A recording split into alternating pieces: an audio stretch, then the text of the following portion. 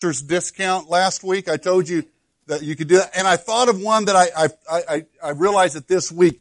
Another way you can take advantage of that, those of you who weren't here last week, I'll bring you up to speed here in a minute, that we're all ministers and everyone was ordained last week into the ministry, and I'll just grandfather you all in today, if you weren't here last week as well. But, another one you can take advantage of, there's special parking at the hospitals. At the hospital at Mosaic, there's, clergy parking. I hardly ever park there because it's not close enough. I can always get better spots, but hey, if it's all, taken care of, you can, all the spots are taken. There is clergy parking. So if someone hassles you, just let them know, hey, I'm a minister. I can park here. We've been looking over the last few weeks, and I promise we're done today with this idea of being ministers of grace. The first sermon we talked about the idea of looking at grace, that grace, number one, covers us and then completes us, that God's grace, overwhelms us and completely covers us.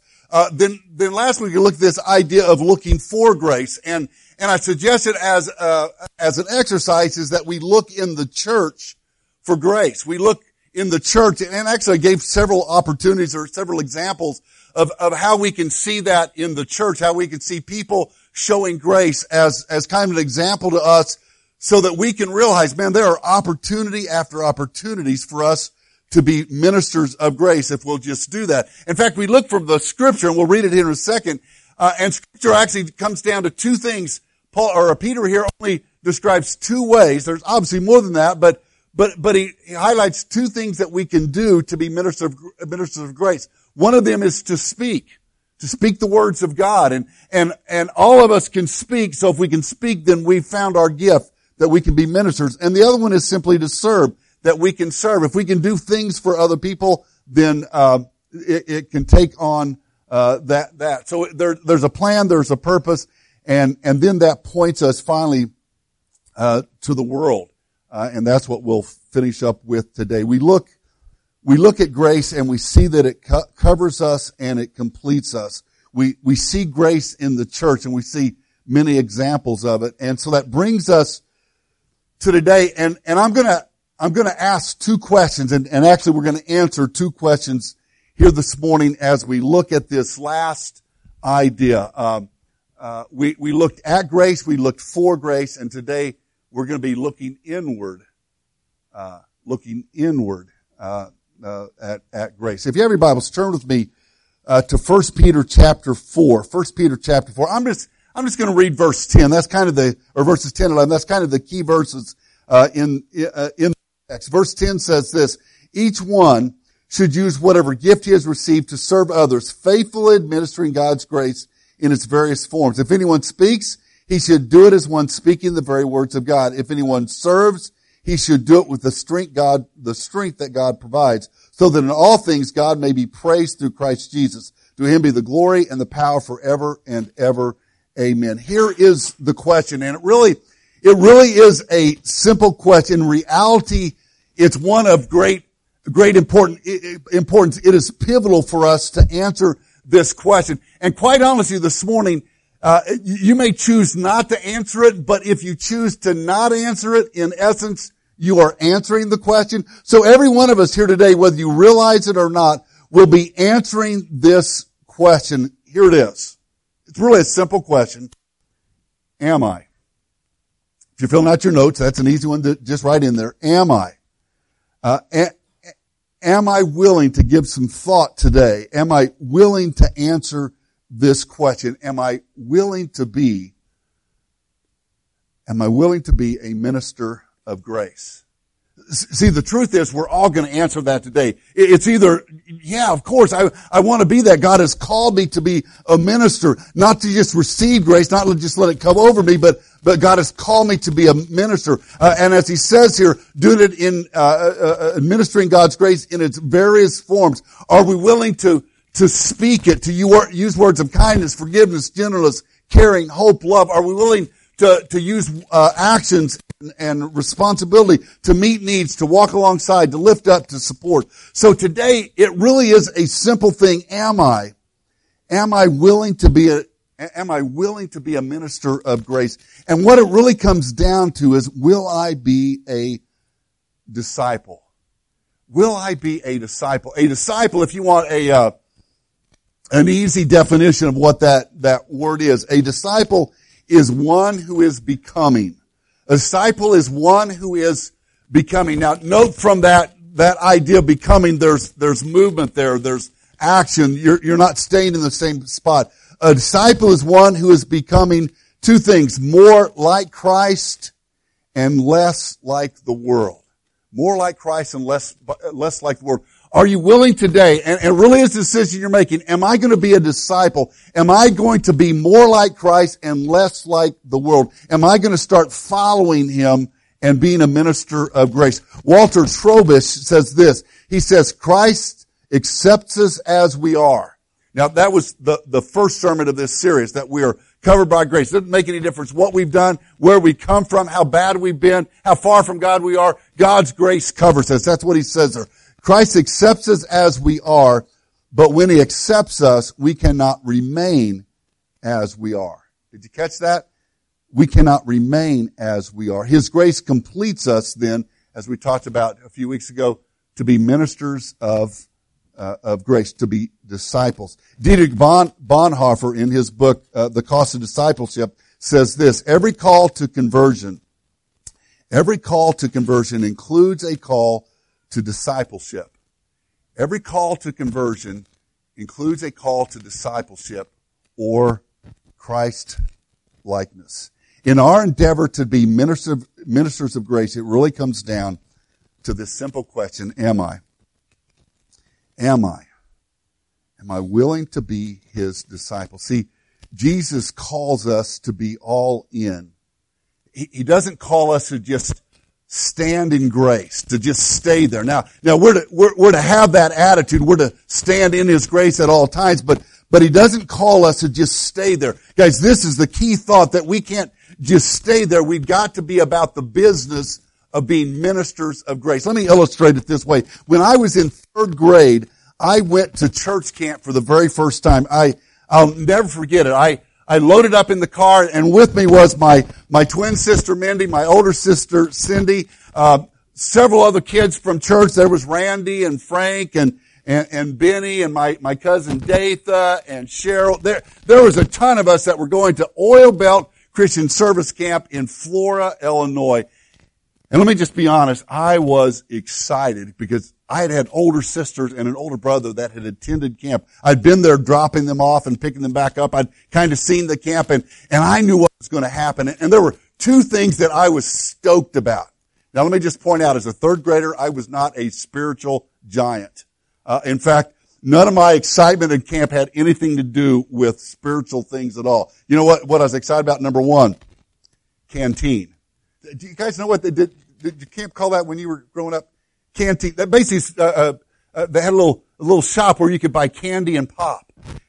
And now I know you guys get that all the time, but man, I was growing up, that was a rare thing. And I was able to take money, and 2 or 3 times a day they would open up the canteen, and I could buy as much candy and as much pop as my money would allow. I ran out about Tuesday, by the way, but luckily I had sisters and friends that kind of hooked me up, and I started running a tab and so forth. But I could, and no one cared if I bought 3 candy bars. And I got a pop and drank it, went back, I could not wait. I was so excited about canteen. And you know, the other thing I was excited about, it was going to happen when I got to camp. I looked at I got the little program, looked it up, found out at 2:00 on Monday afternoon this was going to happen. At 2:00, they rang a bell. Every camp's got a bell. And they rang that bell, and everyone knew what it was. I turned when that bell rang. I turned and ran back to the dorm to get on my swimming trunks because we were going swimming. And so I got my trunks on. I got my towel. I was one of the first kids out to go back to the bell. That's where we were going to meet. I'm like, come on, guys, we can't go swim until everyone's here. And finally, all the kids came, and then we're waiting on some of the adults. Like, come on, the adults, get here. And man, I was stoked. We were going swimming. And so the dean began to talk about some of the rules and what we're going to do. And so he lined us up, and we marched what seemed like about 5 miles to the swimming pool. It was the city pool in Florida. Now, it probably was only about a quarter mile, but single file, we walked out of the camp into the park and over to the pool. And each step my anticipation grew. Each step, I got a little more excited. We came around a bend, and you could see the pool in the distance, and that's when I saw it. I saw the high dive. That thing was 200 feet in the air. I kid you not. I was like, wow. Now maybe it wasn't quite that high, but it seemed like it was that high. When I was used to jumping off the side of a pond into the water, a diving board that was amazing. And we came around the bend, and we kind of went up a little bit of the hill so that we could look down towards the pool. And that's when I saw the sun glimmering off the pristine, the crystal clear water of the Flora City pool. Now some of you are thinking, who cares? People that are my age, you know exactly what that means. I've never been in clean water.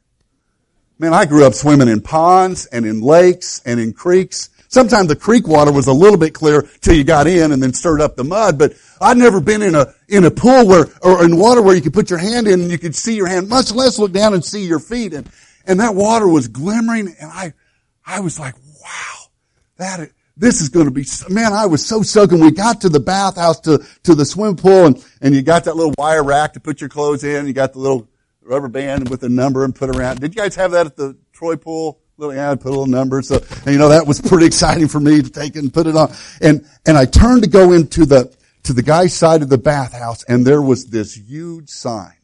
Anyone want to guess what that sign said? Say it. No, it didn't say don't die. That was out there. Take a shower. I'm like, shower before going to the pool. And I'm thinking two things. It's not Saturday. Kids, let your mom and dad explain that to you. You'll understand what that means. And the second thing I'm thinking is, really? I got to get wet before I can get wet? That doesn't make sense. But I was a rule follower, so I was going to do it. So we came in the shower. There were about 4 showers running, and everyone was running to the showers. I kind of watched the older guys go first and realized they just got wet enough and got their trunks just a little bit wet so they could run out and pass inspection. And so I kind of waited my turn, and I finally ran up to the shower, and I stood there, and you might find this hard to believe. That was the first shower I'd been in. I mean, we just had a bathtub. I'd never been in a shower. And so I'm standing there, and the water's just cascading. And it's not hot. It's not cold. It was just right. And it was hitting me. I was thinking, man, this is nice. And Randy ran up to the shower beside me, and he got his hair wet and turned around. Benny got next to the one beside me, and he got real wet and turned. And I just stayed there in the shower. Say, man, this is nice. This shower is great. Nah, that's not what I did. I mean, that's not what I was there for. I wasn't there to take a shower. I was there to go swimming. So I got just enough on me to cover me, and then out the door I went to the pool. I ran. Church, I wonder if sometimes we're not stuck in the shower. Now we need to go there. The sign says, and for us, it's a wonderful thing. It really is a great thing that God's grace covers us. We talked about the first week, guys. We gotta catch that thought, understand it, tune into that, realize that how powerful and important that is. But I wonder if sometimes we don't get stuck in the shower when the real business is out there at the pool. The real business is somewhere else. The real business for us is to be about the ministry of grace. We're to be disciples of Christ. We're to act like Jesus and live like Jesus and be like Jesus. And sometimes we're stuck enjoying the shower. Sometimes we're stuck enjoying God's grace. And that's a great place to be. Man, God's grace covers me. Isn't this wonderful? But He covers us with His grace so that we can be about the business of being ministers of that grace. In Luke chapter 9, verse 23, I'm going to read these fast, so you might just jot them down. Luke 9:23, Jesus says, and notice the movement here, notice the action. If anyone would come after me, he must deny himself and take up his cross daily and follow me. He doesn't say, take up your cross and stand there. He doesn't say, hey, get your cross and just stand there enjoying holding your cross. He says, take up your cross and follow me. Whoever wants to save his life will lose it. Whoever wants to lose his life for me will save it. Matthew chapter 5, 13 through 15, Jesus says, we're the salt of the earth, we're the light of the world. And then verse 16, he says, let your light shine before men that they may see your good deeds and praise your Father in heaven. Again, he's showing action there. Shine in such a way that people see me and praise the Father. John chapter 13, verse 34 and 35, a new command I give you, love one another. As I have loved you, so you must love one another. By this, all men will know that you are my disciples. That's what we're called to be his disciple. They'll know you're my disciple if you wear a cross around your neck. They'll know you're my disciple if you go to church on Sunday. They'll know you're my disciple if you carry a big old Bible that's got a big cover on it. They'll know you're my disciple if you say the right stuff. No, they'll know you're my disciple if you love one another. Do you get the sense that Jesus is not calling us to stand in one spot? He's not calling us to just stand in grace, to stay in the shower. He's calling us to be about the business that we're called to be ministers of grace. Paul points it out this way, or talks it this way in Philippians chapter 2, verse 5. He says, your attitude, another version says, your mind should be the same as that of Christ Jesus. So we're to be just like Jesus, he said. And then he goes on, if you want to read on in Philippians chapter 2, 6 through 11, if you want to read on that text, he tells us exactly who Jesus was. He tells us what Jesus' attitude was. He talks how he left the splendor and the glory of heaven, the perfection of heaven, to come to earth, to empty himself, to be humble, and to be a servant. Do you see where this is going? Am I going to be a minister of grace? Will I be a disciple? See, it really is simple. Am I willing to be all in? And you're going to answer that this morning one way or the other. You're either saying yeah or no. Am I willing to be a disciple? Brian Lawrence tells this story. He said a friend of his, a guy that he went to high school with and played high school basketball with, decided that he was, in fact, he began to tell people that he was going to try out to be on the basketball team at Georgia Tech. Now, he was going to be a walk-on. He wasn't getting a scholarship, but he was going to try out to get one of the walk-on spots at Georgia Tech. And Lawrence said he had a pretty good chance because he'd played ball with him. This guy was a really good basketball player. So the day came for the tryouts. It was like a 3-day tryout, and he said his friend showed up, and right off the bat, he dazzled the coaches. They noticed him. They noticed his ball handling skills and his dribbling skills. They noticed that he was able to pass as a true point guard. They saw him pull up behind the 3-point line and drain shot after shot. They noticed how hard he worked on defense and how fast he was on the court and his whole vision. And at the end of 3 days, they went up to this guy and say, you have earned one of the 2 walk-on spots on the team. But it gets better because after that happened, they called him into a room. And when he went into the room, he was issued like 4 or 5 pairs of tennis shoes. Some of them were white, some of them were gold, one of the colors of Georgia Tech.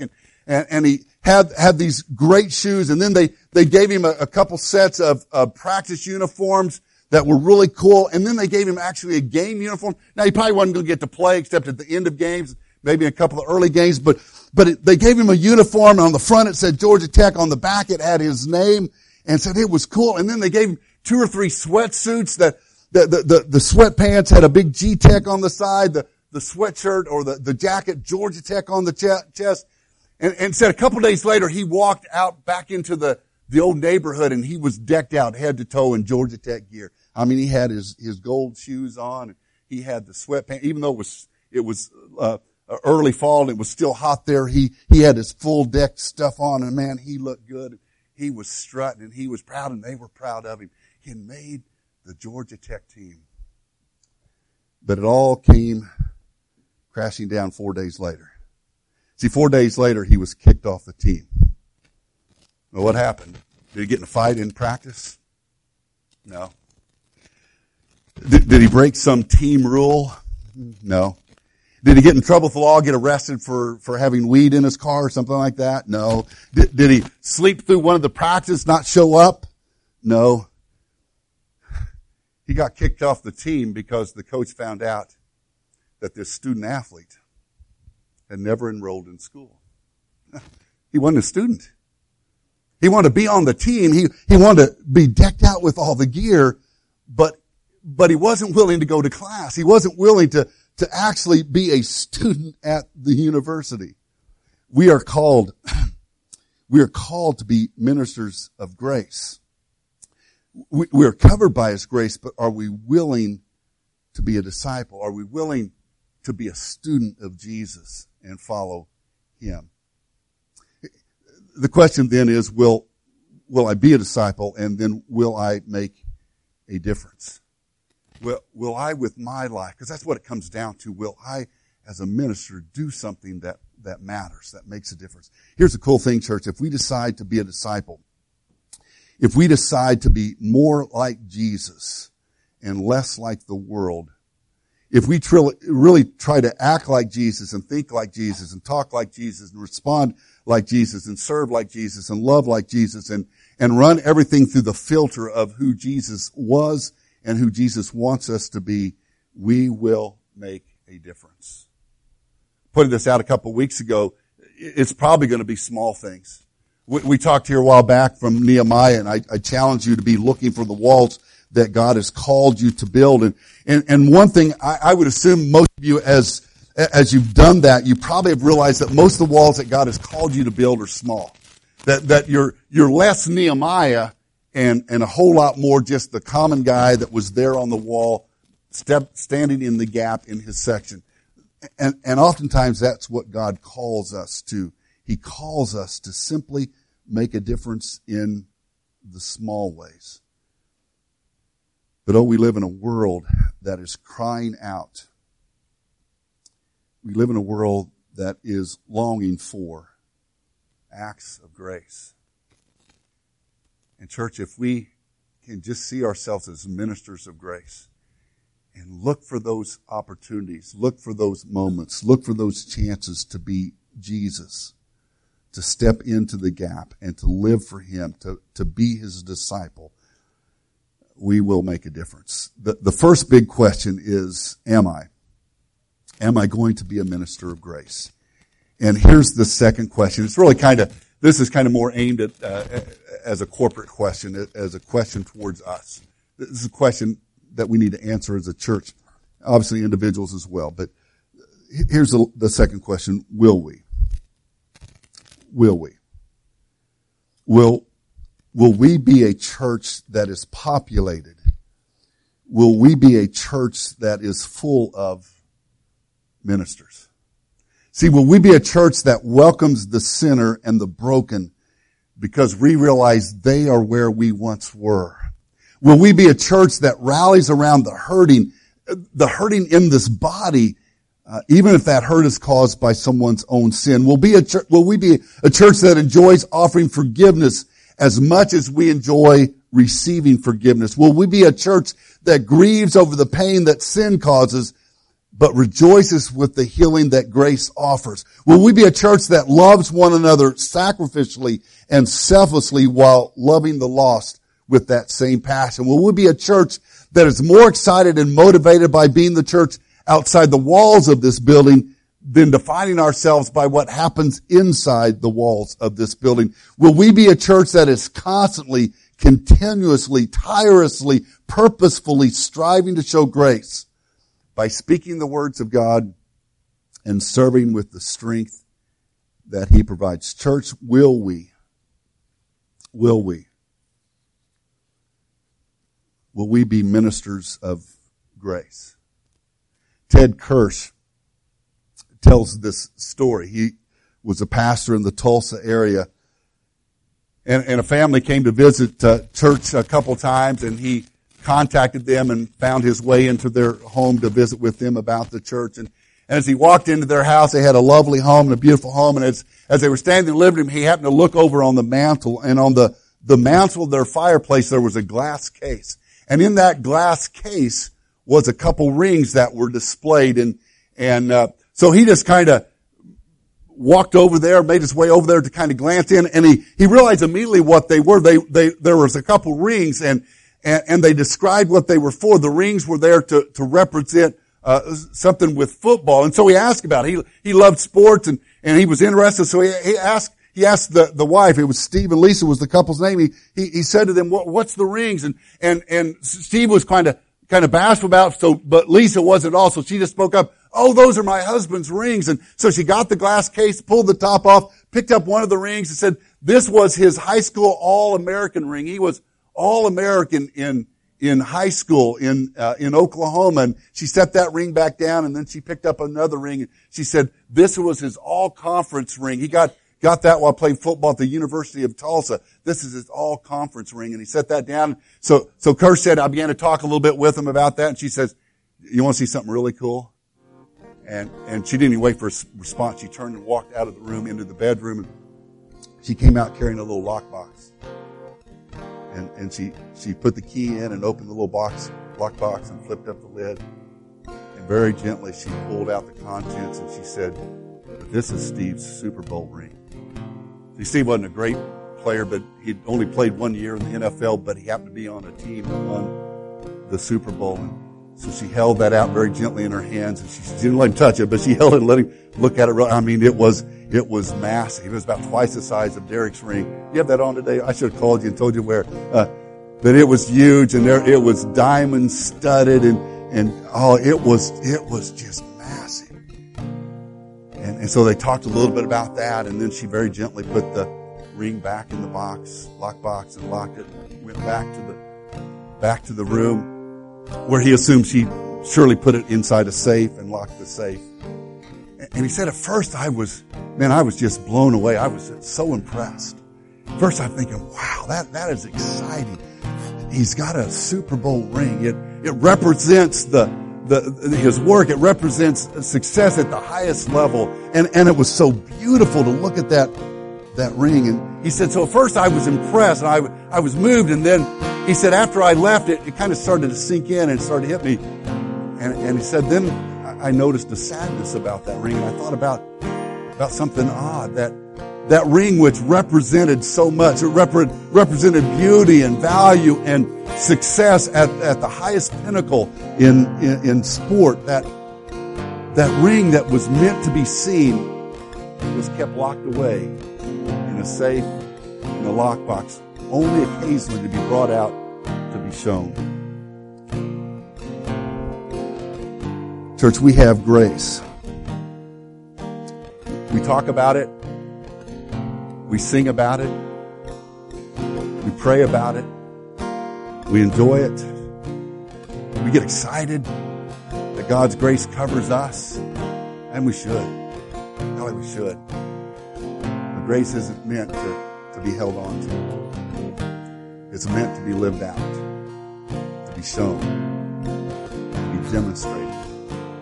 See, we're called to be ministers of that grace. Would you bow with me as we pray? Father, show us the ways that we can be your minister, that we can show your grace to a world that needs to see it. Father, you've called us to be your disciples, and we really have a simple question today. Am I willing to follow? Am I willing to be a disciple? Am I willing to step out and make a difference? Lord, give us the passion to say yes. Lord, I want to be your disciple. I want to show your grace. In Jesus' name.